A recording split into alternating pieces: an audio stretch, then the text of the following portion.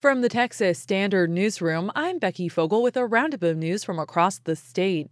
Texas lawmakers discussed cybersecurity and the state's voting systems yesterday. KUT's Ashley Lopez reports officials say they are working to improve security around the state's voter registration database. Keith Ingram, the director of elections at the Texas Secretary of State's office, told lawmakers that the state's most vulnerable system is its voter registration database. That's mostly because it's connected to the internet. Voting machines, for example, are not. Ingram says his office takes cybersecurity seriously for the state's voter database because it contains personal information like social security numbers, dates of birth, and driver's license information.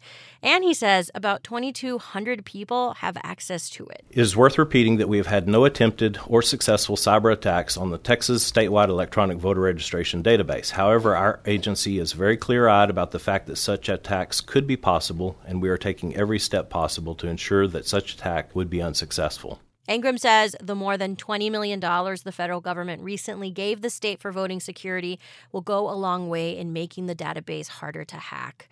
Ashley Lopez, KUT News. A brothel featuring robots is planning to open in Houston. But as Houston Public Media's Laurie Johnson reports, the city's mayor is looking for ways to regulate it. A Toronto-based company that provides sex robots to customers has said it plans to open its first U.S. location in Houston. And now Mayor Sylvester Turner says he's looking into what the city's options are. Well, we're looking at distance requirements. Just like on other sexual-oriented businesses, you can't be close to daycare, schools, churches, synagogues, things of that nature.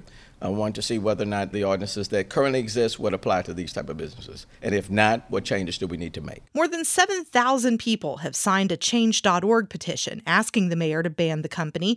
Turner says it's not the type of business he's trying to attract to Houston or personally wants here, but adds he may not legally be able to prevent the business from opening.